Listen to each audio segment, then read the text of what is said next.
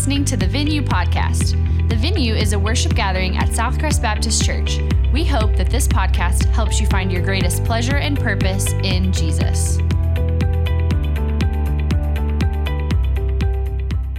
Well, hey, it is good to see everyone today, man. What a powerful time of worship this morning. It was really cool for me just to kind of stand in the back and just hear everyone. You guys sound really good, okay? There's some encouragement for you. It is good to see you guys. So if you have your Bibles, you can turn to Psalm chapter 37. So before we start this morning, I want to mention this, and then we're gonna move on, okay? In the Bible, okay, especially the Old Testament and into the New Testament, the number 7 has some significance every now and then. And so I just want to say we are 7 Saturdays away from kickoff, okay, football season, okay? I feel like Moses and the Israelites have been wandering around in the wilderness. Like, man, it's been a while. We're almost there, guys. 7 Saturdays away until we kick off Texas Tech football season. It's going to be awesome. Now we're going to move on, okay? We're going to move on. So Psalm chapter 37 today. Hey, we've been in a series this summer. We started a few weeks ago called Psalms for the Summer. What we're doing is we're looking at different psalms that speak to different seasons of life, okay? For instance, first week we talked about Psalm 13, a psalm for the forgotten. What do you do in those moments when you feel forgotten by God? What do you do in those moments when you just feel like, man, where is God at? Like I feel like I'm so far from him right now. I feel like he's moved on from me. What do I do? Psalm chapter 16, last week, I talked about a psalm for the dissatisfied. Where do we find satisfaction? When we are dissatisfied with life, when we are dissatisfied with everything going on, when it just feels, pretty terrible, where can we find joy? Where can we find satisfaction? Talked about that last week. This week, this morning, Psalm 37, we're calling it a psalm for the irritated, okay? A psalm for the irritated. So that brings up the question, irritated at what? Is this a psalm for parents with like little kids, okay? Like I've got 3 kids, 7, 5, and almost 3, all right? She'll be 3 at the end of August, correct? Yes, okay, I'm looking at my wife. She'll be 3 at the end of August. I'll just share a little story really, really fast. A couple of weeks ago, like just a little background on the youngest. Everything that the 2 oldest do, she wants to do, okay? Even though she's 2. Like that's her personality. And if you have kids, you're probably like, yeah, that's how all the young ones are. When they see the older ones do it, they want to do it. And I know this. Well, I was making lunch for all of them. And I did what I knew to do. I made them all the exact same lunch because I knew if I didn't, that there would be some fighting, there'd be some arguing. Why didn't I get this? Why did they get that? So I made them all the exact same thing. Now, let me preface this by saying, like, this story is 100% my fault. Like, I know it is, okay? But the misstep happened when I gave the 2 oldest cups without lids, and I gave her a cup with a lid, okay? An argument ensued between me and the youngest, okay? She presented her argument like, hey, here's why I should deserve a cup without a lid, right? I thought I presented an argument pretty well, like, here's why you shouldn't deserve a cup without a lid, okay? We went back and forth at it, and let me just say this, it's really stupid arguing with the 2-year-old, okay? You don't come away from that conversation going, man, I feel like we accomplished something. You don't. It just doesn't make sense, okay?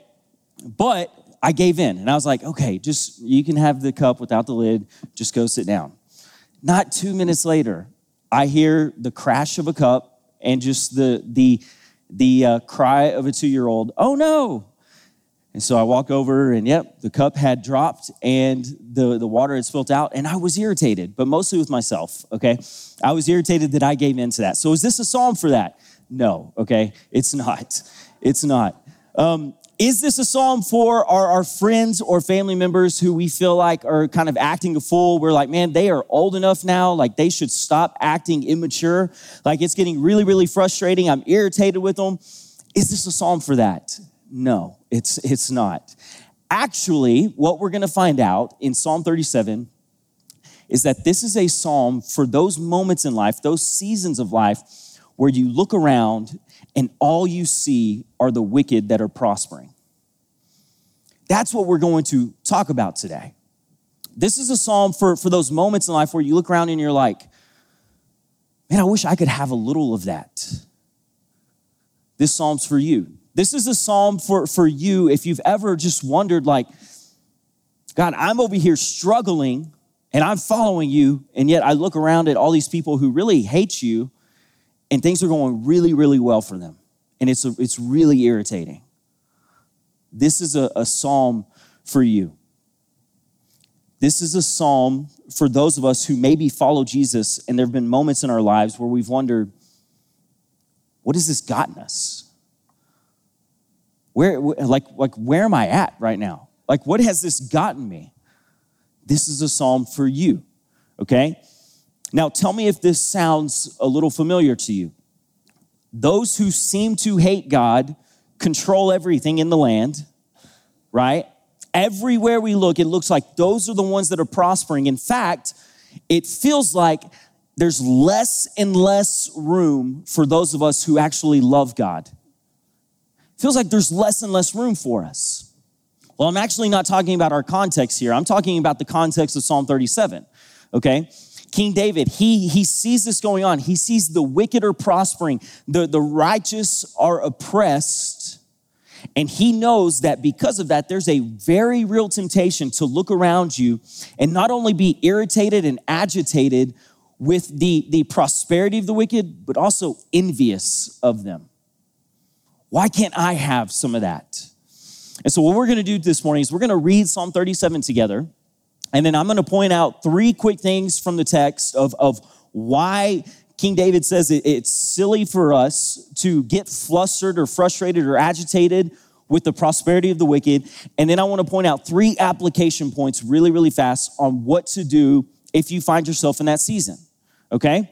And as we read Psalm 37 this morning, I want to invite you, I want to ask you to do a couple of things. As we read it, take note of the compare and contrast between the righteous and the wicked, okay? Take note of that, and then also take note of all of this just kind of silly reasons David gives of why it's silly to be frustrated or agitated with the prosperity of the wicked. So let's start this morning in verse 1. If you don't have your Bibles, you can take that Bible that might be close to you in front of you.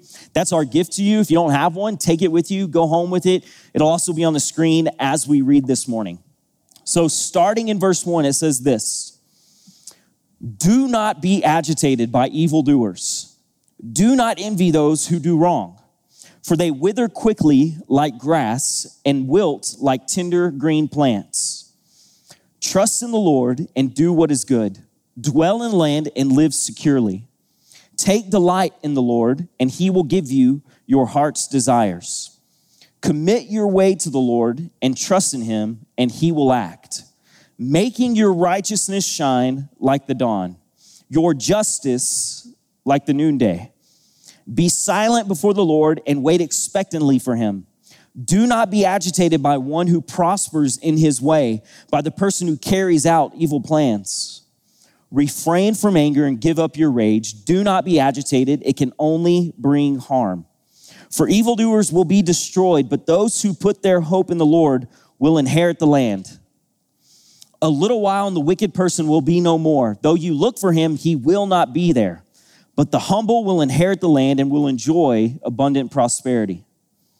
The wicked person schemes against the righteous and gnashes his teeth in him. The Lord laughs at him because he sees that his day is coming. The wicked have drawn the sword and strung the bow to bring down the poor and needy and to slaughter those whose way is upright. Their swords will enter their own hearts and their bows will be broken. The little that the righteous person has is better than the abundance of many wicked people. For the arms of the wicked will be broken, but the Lord supports the righteous. The Lord watches over the blameless all their days, and their inheritance will last forever. They will not be disgraced in times of adversity. They will be satisfied in days of hunger. But the wicked will perish. The Lord's enemies, like the glory of the pastures, will fade away. They will fade away like smoke. The wicked person borrows and does not repay, but the righteous one is gracious in giving. Those who are blessed by the Lord will inherit the land, but those cursed by him will be destroyed. A person's steps are established by the Lord, and he takes pleasure in his own way.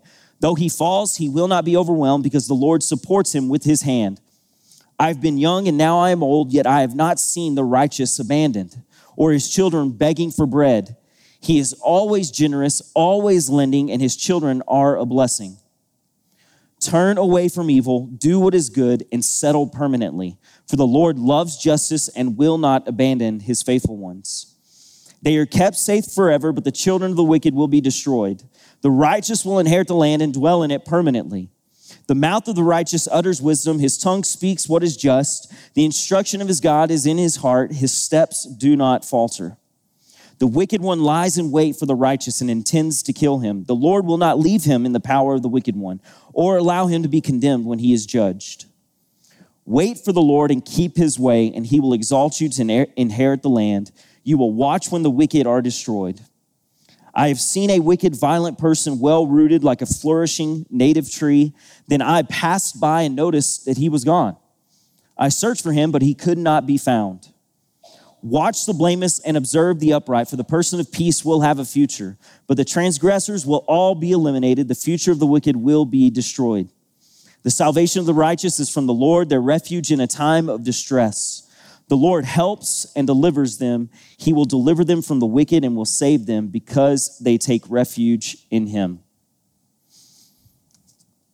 How many of you are irritated that I just read 40 verses? Okay. Hey, so here's how I want to start, okay? 40 verses long. And I wanted to read it because very rarely do we read chunks of scripture together, okay? And so I thought it'd be good for us just to read it, okay? See it with our eyes. And here's the first thing I want to point out to us why David says it's silly for us to get so flustered and frustrated with the wicked. And it's this: the wicked will fade away. That's the very first thing that he lets us know. He says the wicked will fade away. He says, why is it pointless to get irritated with the wicked? Because their time is limited. Their time is limited here on this earth. I mean, for instance, verses 1 and 2, he says, don't be agitated by evildoers. They will wither quickly like grass. Verse 9, he says, evildoers will be destroyed. Verse 10, a little while, the wicked person will be no more. Verse 20, the wicked will fade away like smoke. Verse 38, transgressors will be eliminated. The wicked will be destroyed. Why are there so many verses in this chapter about the temporariness? Is that a word? I think that's a word. Doesn't sound like one, but it is. We're gonna say it is. The temporariness of the wicked. Like, why are there so many verses about that? And I think it's because when we get frustrated and we read this, it's almost like David is sitting by us with his arm around our shoulders, and he's trying to comfort us. And what he's saying to us is he's saying, do you really want to be in their shoes? Just look at their future. Is that what you want for yourself? Do you want to be in the shoes of the wicked? Because this is where it's going to lead them, right? You know, I don't know if he had in mind, like when he was talking about like the withering of the grass, if he had in mind like fescue grass in the summer months in Lubbock, Texas. But that's what I think about when I read this. Like, how hard is it to grow fescue grass, especially when we don't have shade in the summer months of Lubbock, Texas? It's so difficult, almost impossible, and it just fades away like that. That's the example that he's giving here. He's saying, hey, the wicked that you get so flustered and frustrated about, man, their time is limited, and it's so limited, it almost is like they're just a grass that withers away in the sun. Smoke that just fades away. That's how limited it is. And you may be sitting there going, okay, like I get that. Like I understand that, this chapter, I get this chapter, but I don't really struggle with this. Like, what do I, like, this isn't really like that big of a difficulty for me. Well, let me ask you some questions, okay? Let me give you some examples. What about that friend? What about that friend that's retired, okay? And you know, man, they've lived for themselves their entire life. They've been extremely selfish. They've never really served God ever. In fact, they would probably say that they don't need God. But yet that friend has a bigger 401k, a bigger house. Their kids are doing better. Their grandkids are doing better than you. And in those moments, you may wonder, like, why can't I have that? Or what about that person, maybe this is you, that's sitting there or has been sitting there for weeks on end, just wondering, like, man, is it worth it for me to stay in my marriage any longer? Like, we don't really like each other anymore. Like, all we do is fight, it seems like. And I look at my friend over here who's divorced, and he seems like he's having the time of his life. Is it really worth it to stay in my marriage any longer? For my high school and college students in here, maybe you've started to notice, like, man, the guy or the girl who gets all the attention from the guy or the girl, the things that they employ to get that attention, they don't really line up with your moral compass. But you start to ask the question, like, maybe I need to start putting some of those things into practice just to get a little bit of attention. This is what it looks like to be irritated or agitated with the wicked, and it leads to envy. It leads to envy. So the question then is okay, if this is the future of the wicked, they fade away, then who will last? Who is the person that will last? Well, David gives us the answer in verses 3 and 4. He says, those who trust in the Lord, those who delight in the Lord, those who commit their ways to the Lord. These are the people that will last. And here's what I love about this part of chapter 37 is he says, the ones that will last are those who trust in the Lord, commit their ways to the Lord, and delight in the Lord. And he says, as you do, live in the land and live securely, okay? A very literal translation of that word, of that phrase, live securely, is cultivate faithfulness. Cultivate faithfulness in your life. And I love this because David is using a shepherding metaphor here, which is exactly what he knows. In fact, it's really the only thing that he knows. And he's saying, hey, as you live in the land, to help you not get frustrated and flustered about the prosperity of the wicked, let me tell you something that will help you. Cultivate or shepherd faithfulness in your life. Well, what do you mean, David? Like, what do you mean shepherd faithfulness in my life? Put into practice things that will help you cultivate faithfulness to the Lord in your life. Things like prayer, okay? How often do we just stop and pray? Like prayer is a way to cultivate faithfulness in your life. You know, another way, practicing thankfulness. Practicing thankfulness is how many of us know this, but it's a spiritual discipline.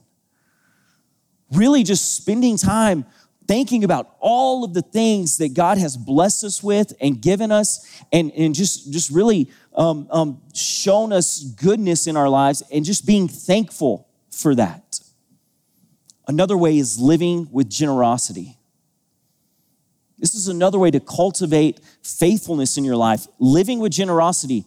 When I hear that, I think of my wife, and she probably won't want me to say this, but I think of her when I think of cultivating or living with generosity. There are times where we'll sit down and we'll talk about our budget, okay, for the month or whatever. And I've already shared how much that's like a grind for me, okay? But I do it because I know it's a way for me to love her. And one of the things that we talk about is she always brings up, like, hey, we've got to leave room in our budget for us to help people. We've got to leave room in our budget for us to help people that we may not know like need it, or for us to bless people this month. And I'm so thankful that she does that because my personality is like, I want that, and I want to bless me, okay? I want to bless me. But she's the type of person that wants to live with generosity. She's cultivating faithfulness in her life. Or what about last week as we talked about, man, when you're dissatisfied, finding your satisfaction in the presence of God. So why is it silly for us to get frustrated or irritated with the wicked? Well, David says first and foremost, because the wicked will fade away. Secondly, the second thing that he mentions is this: irritation with the wicked does more harm than good. Look at verse 8. Verse 8 says, refrain from anger and give up your rage. Do not be agitated. It can only bring harm. Okay?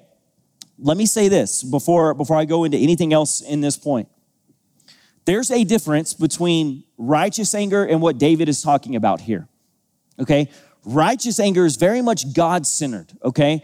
It hates what God hates, and it wants to see things different. The anger that David is talking about here is anger that's me-centered. Okay? It's me-centered. And when I read this, when I see like refrain from anger and give up your rage, do not be agitated, it can only bring harm. You know what I think about? I think about all of the rage and vitriol that comes from watching so much news or social media feeds, right? Like those outlets, like especially, like let's just say like Twitter, okay? Twitter's a cesspool, like we know it, but yet we go there, right? Like we go there and these outlets, they're meant to do one thing and one thing only, to drive your rage. That's what they're there for. It's there to tell you, hey, you need to be angry about this. You need to be angry about that. And here's the thing, David's being very practical here. He's essentially saying, this is not good for your health, okay? The only thing that irritation with the wicked is helping you is helping drive up your blood pressure. That's it. David is talking about just being in a constant state of irritation and anger with the wicked. Instead, what does he tell us to do? Instead of going down the path of anger, look at what he says in verse 7. He says, be silent before the Lord and wait expectantly for him. In verse 34, he says something very similar. He says, wait on the Lord, okay? Wait on him. That's hard, isn't it? If we're being honest, like that's difficult for us. To be still, to be quiet, and wait patiently on the Lord. Why? I think there's a whole host of reasons. Primarily because of the rise of technology. Very rarely are we like this far away from our phones, right? And I'm speaking to myself. I'm not judging you. Like very rarely are we this far away from our phones. And so here's the question. Are you finding time in your life for stillness, for quietness? Isaiah chapter 30, verse 15 says, the Lord says through Isaiah, he says, your strength will lie in quiet confidence. Your strength will lie in quiet confidence. So here's the question. When I read that verse, the question that comes to me is, what kind of quietness produces strength? That doesn't make sense to me. What kind of quietness produces strength? Well, it's the quietness that comes from the path that David laid out for us in Psalm 37, right? Trust in the Lord, delight in the Lord, commit your ways to the Lord. And I think the reason this is especially hard for me is because I would prefer action, right? Like I would prefer action, and I would assume that most of you in here are the exact same way. Like I want to be about the action. Like let me do that. But here's the underlying question beneath being silent and waiting expectantly. Here's the underlying question. Do we trust the Lord to act? And not just that, but do we trust the Lord to act not on our timeline, but his timeline? That's the underlying question. And so here's why I think that this is so difficult for us. It's because for a lot of us, our trust factor is low. That's why. I feel like for a lot of us in here, and I'm saying me as well, our trust factor is low when it comes to trusting the Lord to act on our behalf. At least that's what I identify in my life, right? So the wicked will fade away. Irritation with the wicked does more harm than good. And then the third reason that David gives for not getting irritated or flustered with the prosperity of the wicked is this. The Lord will not let you down. The Lord will not let you down. This is really the underlying theme in this entire chapter, and it's this. Trust him, he will take care of you. Okay? Just look at some of these verses. Verse 4, delight in the Lord, and he will give you your heart's desires. Verse 5, trust in him and he will act.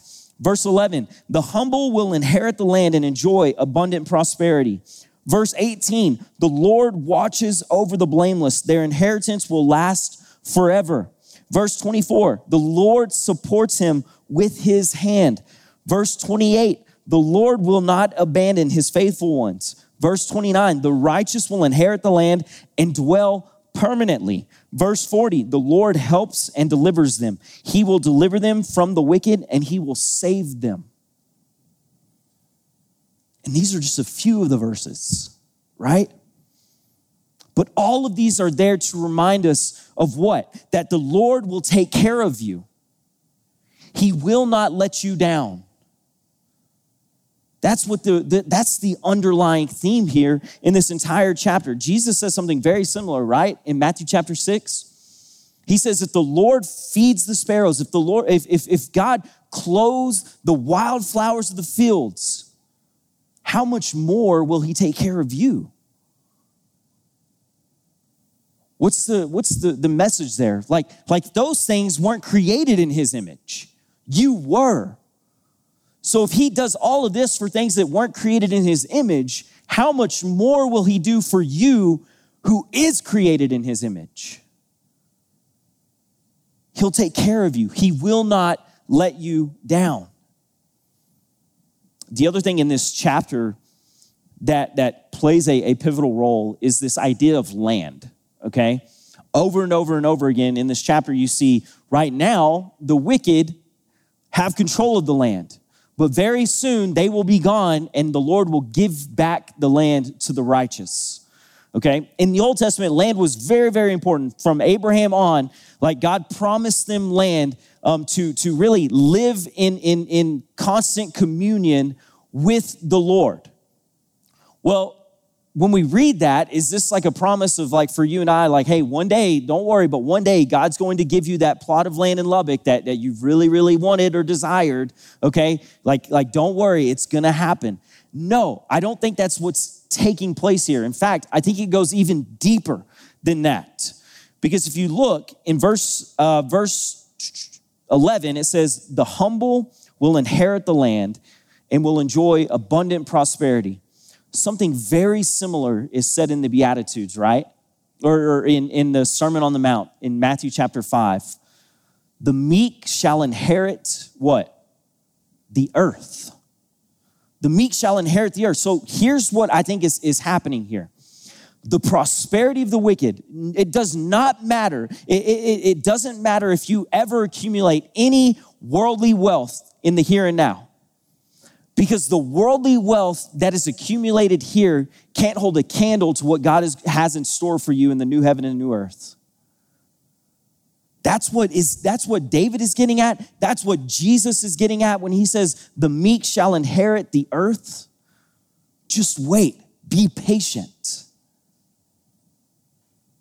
So how do we apply this? Like, what do we do here when we read this? If we find ourselves maybe in a season of like going, okay, like this is a struggle for me. I'm gonna admit it. Like I struggle with this. I get flustered. I get frustrated. I get irritated when I see just the prosperity of those who hate God, and yet I'm over here struggling my whole time, like my whole life.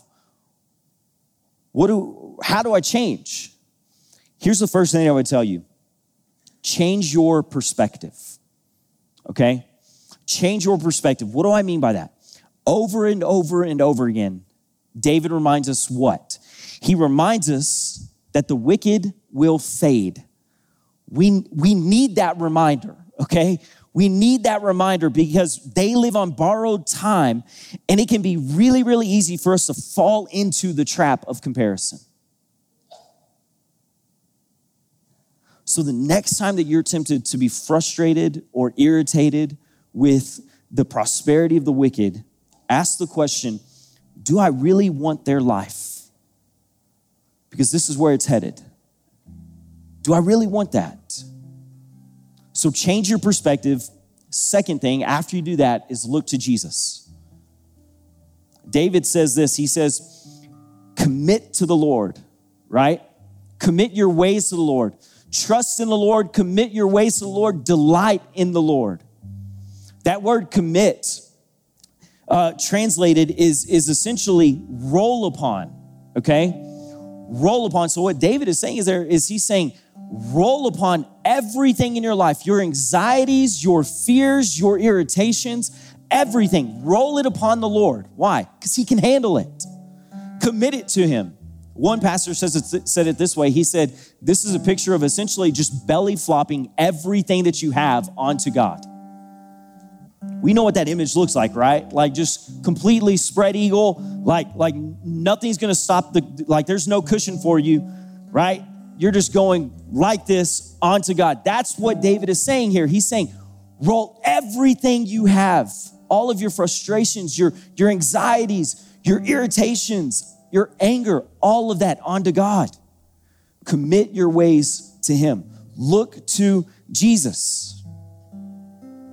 And then finally, what he says over and over again is this: do good.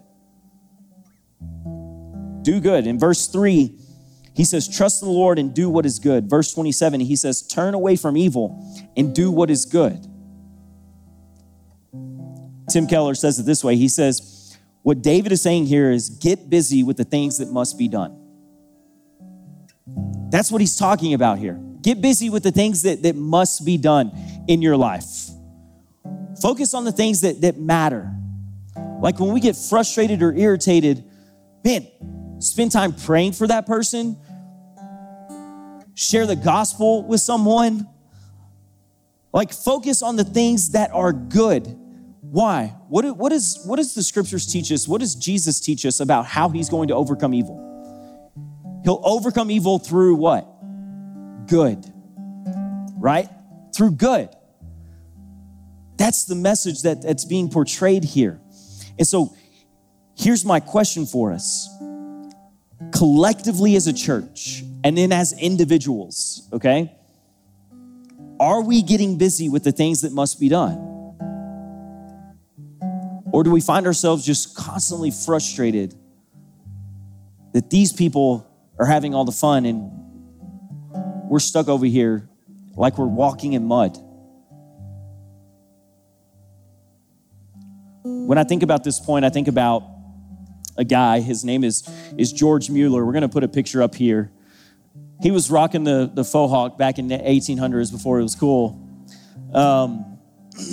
George, okay, was a minister in like England. And he was also someone who, man, saw a need and he decided to meet it. And that need was, he saw hundreds and hundreds and hundreds of just orphans, kids who were parentless. And so over his lifetime, he started orphanages and he cared for over 10,000 orphans. And not one time did he ever ask a single person for money. Did he ask someone to help like support his ministry? And I'm not saying we shouldn't do that, but he just trusted the Lord to help him with all of this. I think for George, like it could have been very easy to look around and just get frustrated. Man, like why are all these people prospering? And get irritated with the fact that they're the ones that have everything. And I'm over here helping orphans, right? And yet I have no money. Like I could get frustrated with that, but he didn't. He committed his ways to the Lord and he trusted in the Lord and he did good. Now, I'm not saying you need to go out and you need to start an orphanage, okay, like George Mueller. But what I am saying is where in your life can you focus on the good things and start working on those? Where in your life can you focus on doing good instead of focusing on just the prosperity of the wicked and just getting irritated with that over and over and over again? I think this psalm, to me, sounds a lot more like it comes from the book of Proverbs, right? Like when you read it. And a lot of times we say, hey, there's sometimes when we respond at the end of the message, there are some truths that we just need to sit with and wrestle with. And then there are some things that are just like a call to action. I think this has both, right? This has both. This is who God is. This is how much he cares for you and he loves you and he wants to take care of you. But then he's also calling you to change your perspective, to look to Jesus and to do good. That's what he's calling you to do. If you were encouraged by today's message, subscribe and rate us wherever you stream your podcasts. To learn more about the venue at Southcrest, visit us online at southcrest.org or on Facebook and Instagram by searching for Southcrest Baptist Church.